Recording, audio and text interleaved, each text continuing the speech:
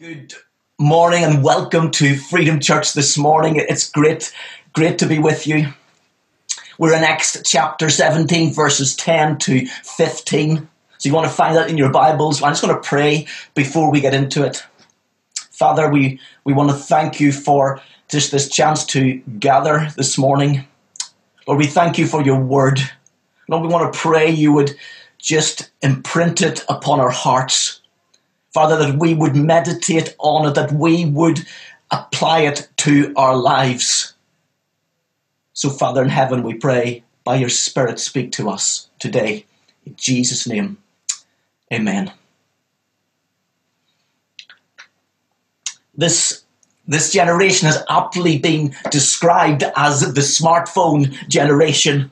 Now, of course, there are huge benefits in the technological breakthroughs that we have seen in recent years, not least the fact that we're able actually to meet like this morning. However, there's been some research done in the last couple of years by a chap called Peter Phillips that highlight the consequence of social media and our smartphone lifestyle. He describes a shift away from the biblical texts that call us to repentance and to faith towards more therapeutic, more comforting Bible verses that actually make us feel better about ourselves. He argues that this has caused a significant shift, a significant difference in the way in which people actually engage with the Bible. For example, in the 20th century, the most popular verse was the propositional verse, John 3:16. For this is how God loved the world. He gave his one and only Son, that everyone who believes in him will not perish, but have eternal life. However, now the most quoted verse is actually from Jeremiah 29, verse 11. For I know the plans I have for you, says the Lord. They are plans for good and not for disaster, to give you a future and a hope. A comforting verse that promises blessing, that promises prosperity and a hope for our future. There are other scholars who share similar concerns to Phillips and who feel that the way in which people share and like and tweet ends up minimizing the Bible to a superficial level, meaning that we actually can end up treating Scripture a little bit like a fortune cookie. Phillips' concerning conclusion is that contemporary social media is retelling the Christian faith as a faith that is more like a self-help book on how to live a moral life and rarely refers to Jesus. He found that the majority of verses shared on social media had little mention of Jesus' life, death, or resurrection. He adds that the verses that are commonly shared offer a very new but very fragmented view of Scripture that consists of only a handful of verses, about 10 out of something like 30,000 verses that are in Scripture.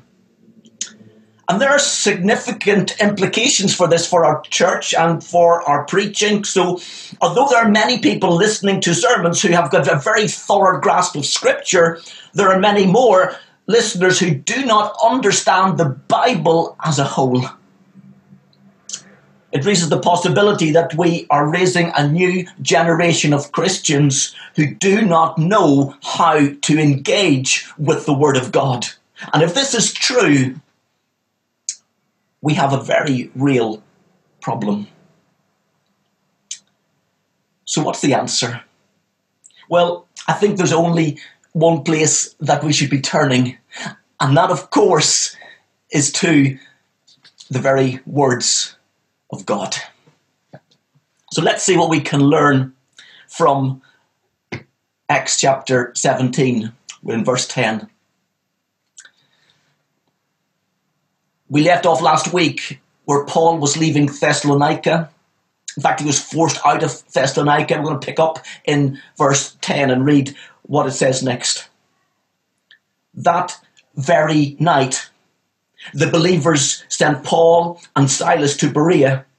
And when they arrived there, they went to the Jewish synagogue, and the people of Berea were more open-minded than those in Thessalonica, and they listened eagerly to Paul's message. They searched the scriptures day after day to see if Paul and Silas were teaching the truth.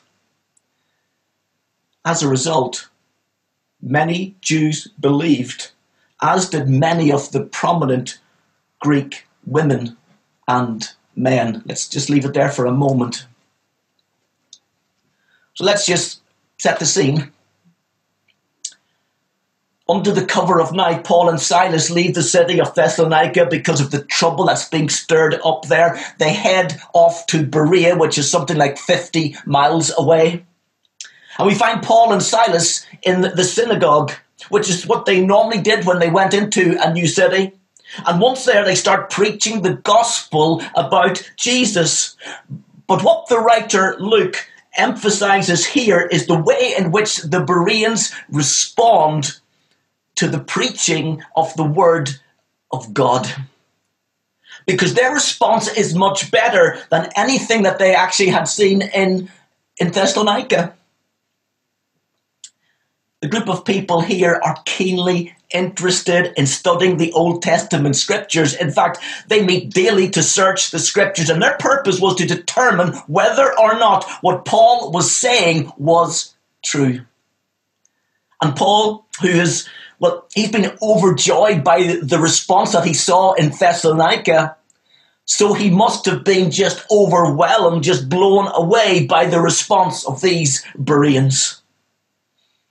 And I think there's hope for all generations, even for the smartphone generation, if we treat the Word of God the way in which the Bereans treated and respected the Word of God. So in Acts chapter 17, we see two key elements in how they respond. The first one is openness. They receive the message with a willingness to consider it, to understand it. This group of people don't respond to the scripture with a closed mind or with even an unreceptive heart. And yet at the same time, second thing they do, they show biblical discernment. They are ready to listen, but also willing to critically evaluate what is being said. As they listen to Paul's word, they do so with their Bibles open. They're checking to see if what Paul is saying is actually in the scriptures. They're examining the scriptures. They're making sure that the message is matching up to what the word of God actually says. It's very easy for us to pit openness to learn against biblical discernment.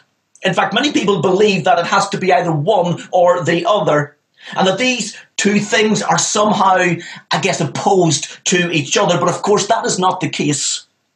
And as we sit to listen to a sermon, you should be doing it prayerfully, but also meditating on the Bible verses.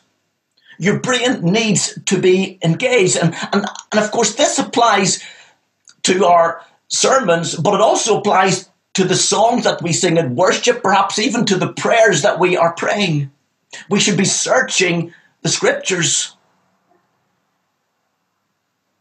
But what I think it all boils down to is this. We need to know the word. We are blessed with multiple numbers and versions of Bible. If you saw the little YouTube clip we put together during the week, it mostly done for a little bit of fun. But actually, it was done with a serious point. We have no excuse for not reading our Bibles. We have many, many copies of them. So how much do we spend in the scriptures? How much time are we spending there? How much do we respect? How much do we value the word of God? This is what Psalm 19 verses 10 and 11 says about the words of God. They are more desirable than gold, even the finest gold. They are sweeter than honey, even honey dripping from the comb. They are a warning to your servant, a great reward for those who obey them. And God's word is greater than all of the riches of this world. It is sweeter than even the finest honey. So when you understand how precious it is, you will take care in the way in which you listen to it. God's word must be desired more than you desire anything else in this world. Is that how much you treasure the scriptures? The trouble in the UK is that we take God's word for granted. Let's be honest. We can blame our technology, we can blame our social media, and perhaps they do have a small part to play in this, but this is an issue of the heart. See, if Christ is your greatest love, your greatest treasure, you will want to hang on every word that he says. And this is very evident when we look at other parts of the world. The truth is that there are countries today where owning a Bible means certain death. Let me tell you one story, a true story. The pastor was reading from his Bible. Men with guns suddenly broke into the home where the illegal Bible study was taking place.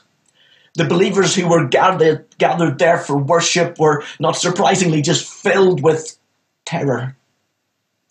The soldiers shouted insults. They threatened to kill the Christians. The leading officer pointed his gun at the pastor's head and he says, "Hand me your Bible," he demanded.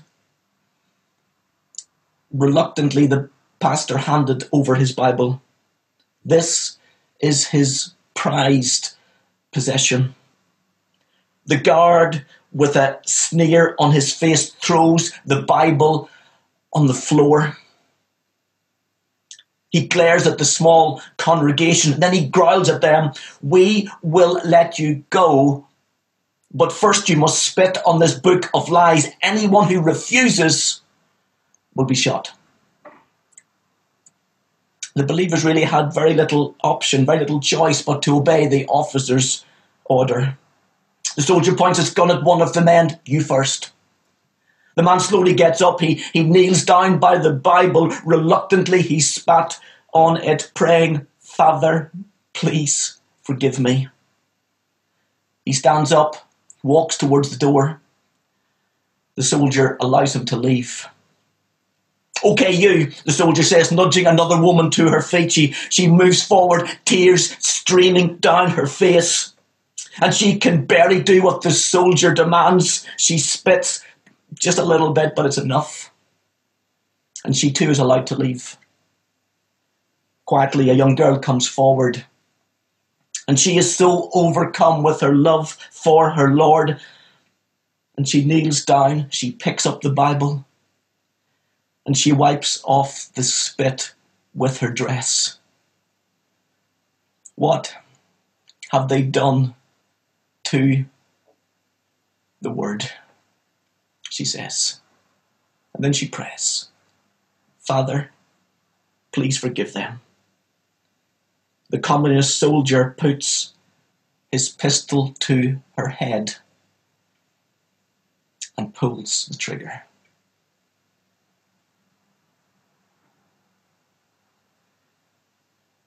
How would I have responded in those moments?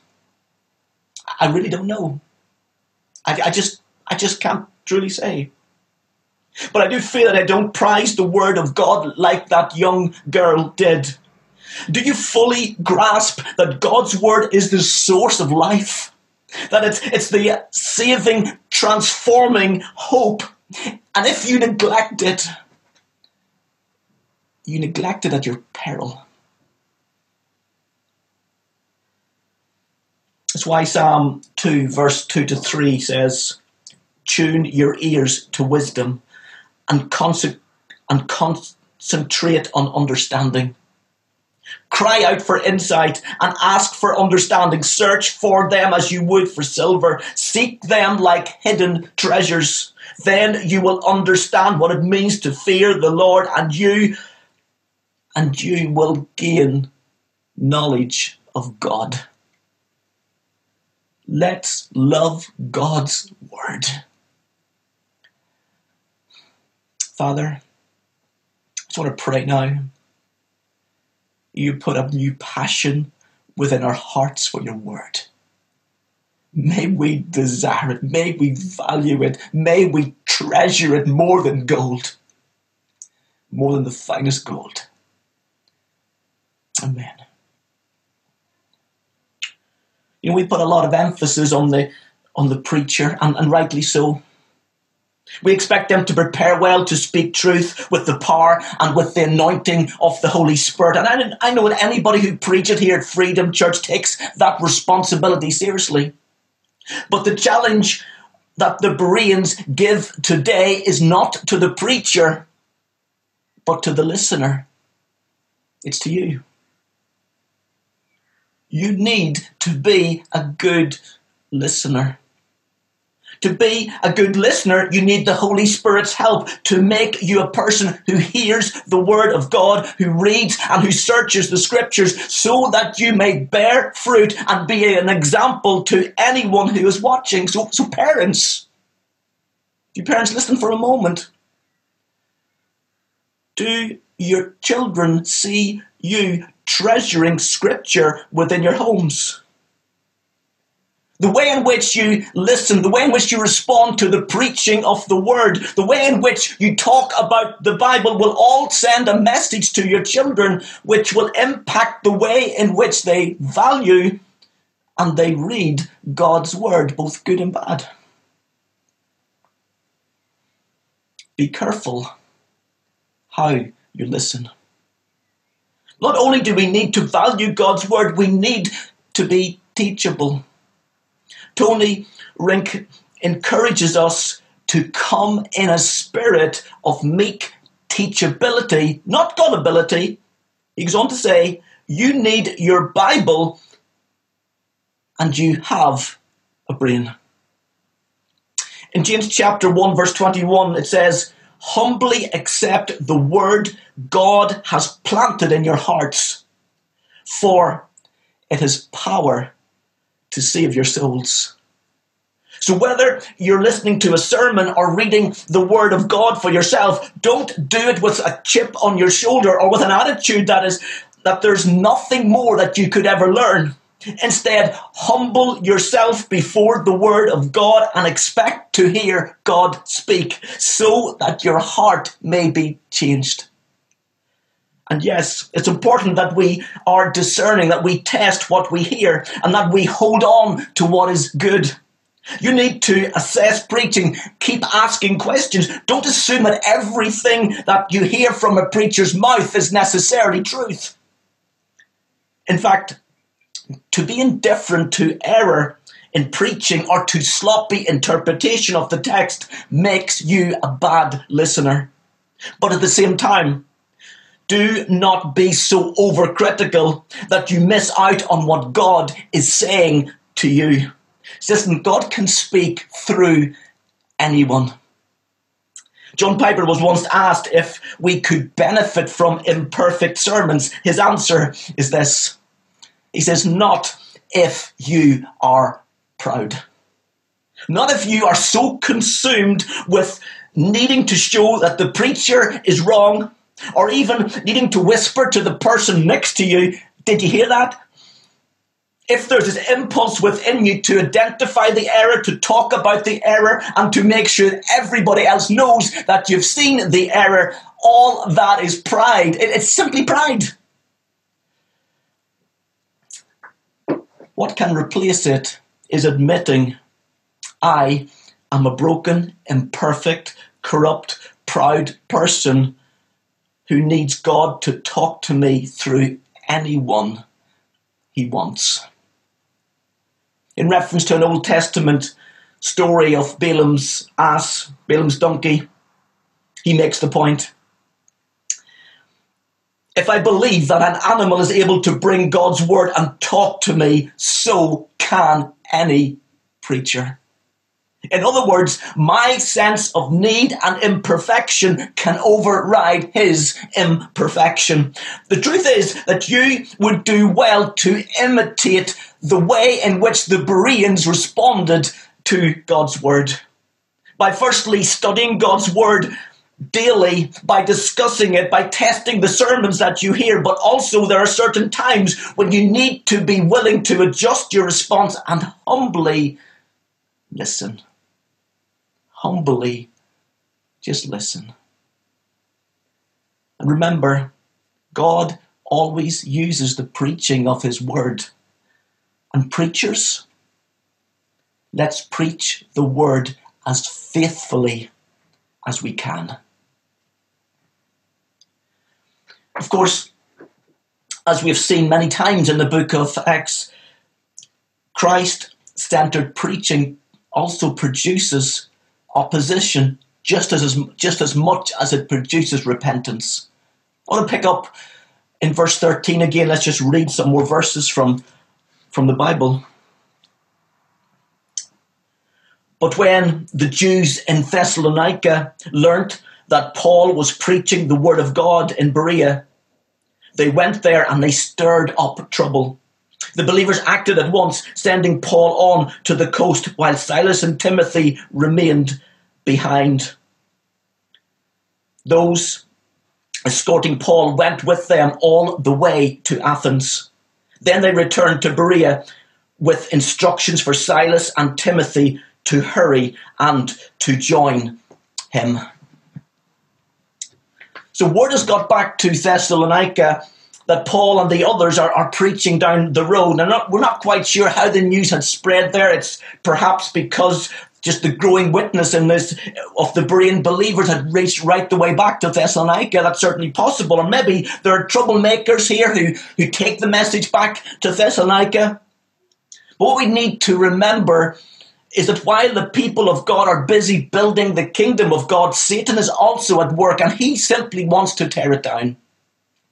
So these unbelieving Jews from Thessalonica come to Berea. They stir up trouble among the people. They spark off all the issues that were going on back in Thessalonica, as we heard about last week. They agitate the crowd, no doubt with the same sort of half-truths that they were doing back in Thessalonica. We read about it in verse 7 of this chapter. So at this point, the missionary group gets split up. The believers in Berea outwit the enemy by taking Paul to the sea. They put him on a ship bound for Athens. Once again, Paul has to leave a place of rich ministry, and he breaks away from a people that he's grown to love. But while Paul goes to Athens, Silas and Timothy remain here in Berea.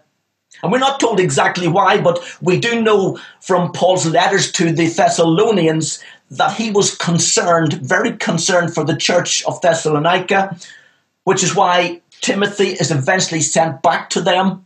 Again, you can read more about that in 2 Thessalonians chapter 2, verses 17 and into the beginning of chapter 3. So what do we learn from the story? Two things. Firstly is this. It's very simple. Listen, read God's word, and apply it to your life. You need to spend time in Scripture. There's no shortcuts in growing in God. Feed on the word. God speaks through his word. He encourages, he instructs, he reveals himself. We need to go to the Bible day by day and search for God's promises, to hold on to them, to apply them, to allow them to change our lives. Listen, it begins with the wonderful story of the gospel, where Jesus Christ came into this world, where he died, where he rose again. We need to know that our lives are secure in him, that by faith in him, through repentance, we have a hope for our future. We need to make sure that Christ is central in all of our reading, in all of our teaching, in all of our listening.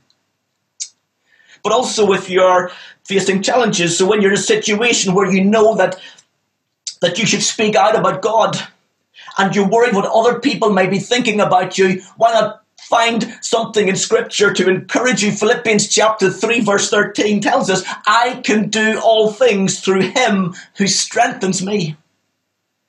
Or when you're facing temptation for the 10th time this week and you're just wanting to give in, Read 2 Thessalonians 3 verse 3. The Lord is faithful, and he will strengthen and protect you from evil.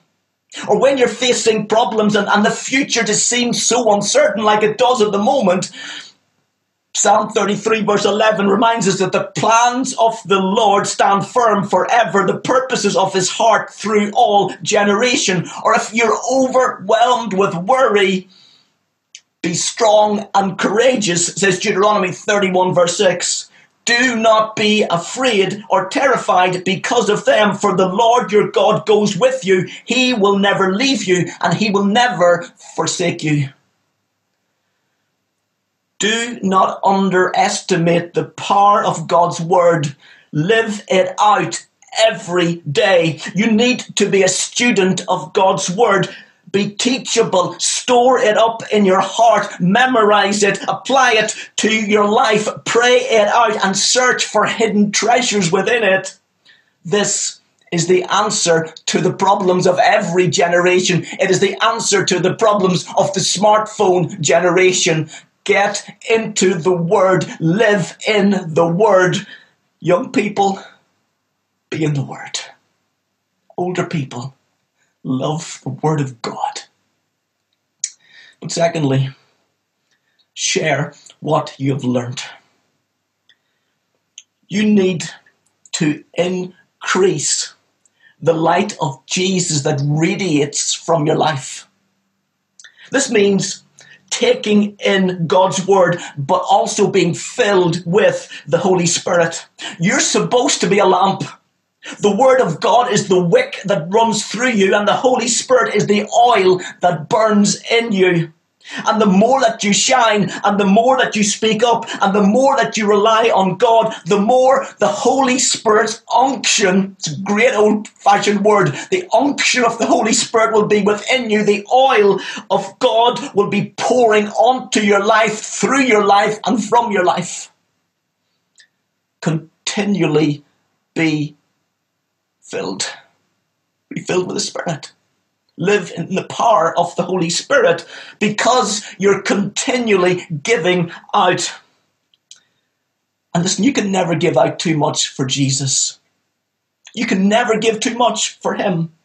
And you can never shine too brightly. Take in the word, be filled with the Spirit, and pass on the truth of the gospel so that your heart ignites into fire. A burning, white, hot fire of passion for Jesus. And you'd only get like this. This will only happen when you know the word, when you understand how precious it is, when you live a life of obedience, a life of repentance, a life that is filled with the Spirit of God, living in the presence of God. God's word is truly nourishment for your souls. It is life itself. It is spiritual kindling for your heart. Let's pray. Father, ignite within us once again a passion for you, passion for your word. Even in this place, Lord, fill us afresh with your Holy Spirit. Holy Spirit, come right now into our homes. Just rest upon us. Change us. Apply your word to our hearts, to our life. In Jesus' precious name. Amen. Amen. God bless you this week. May you walk with him. May you spend time with him. May you learn to love his word deeply this week. We pray it in your precious name, Lord.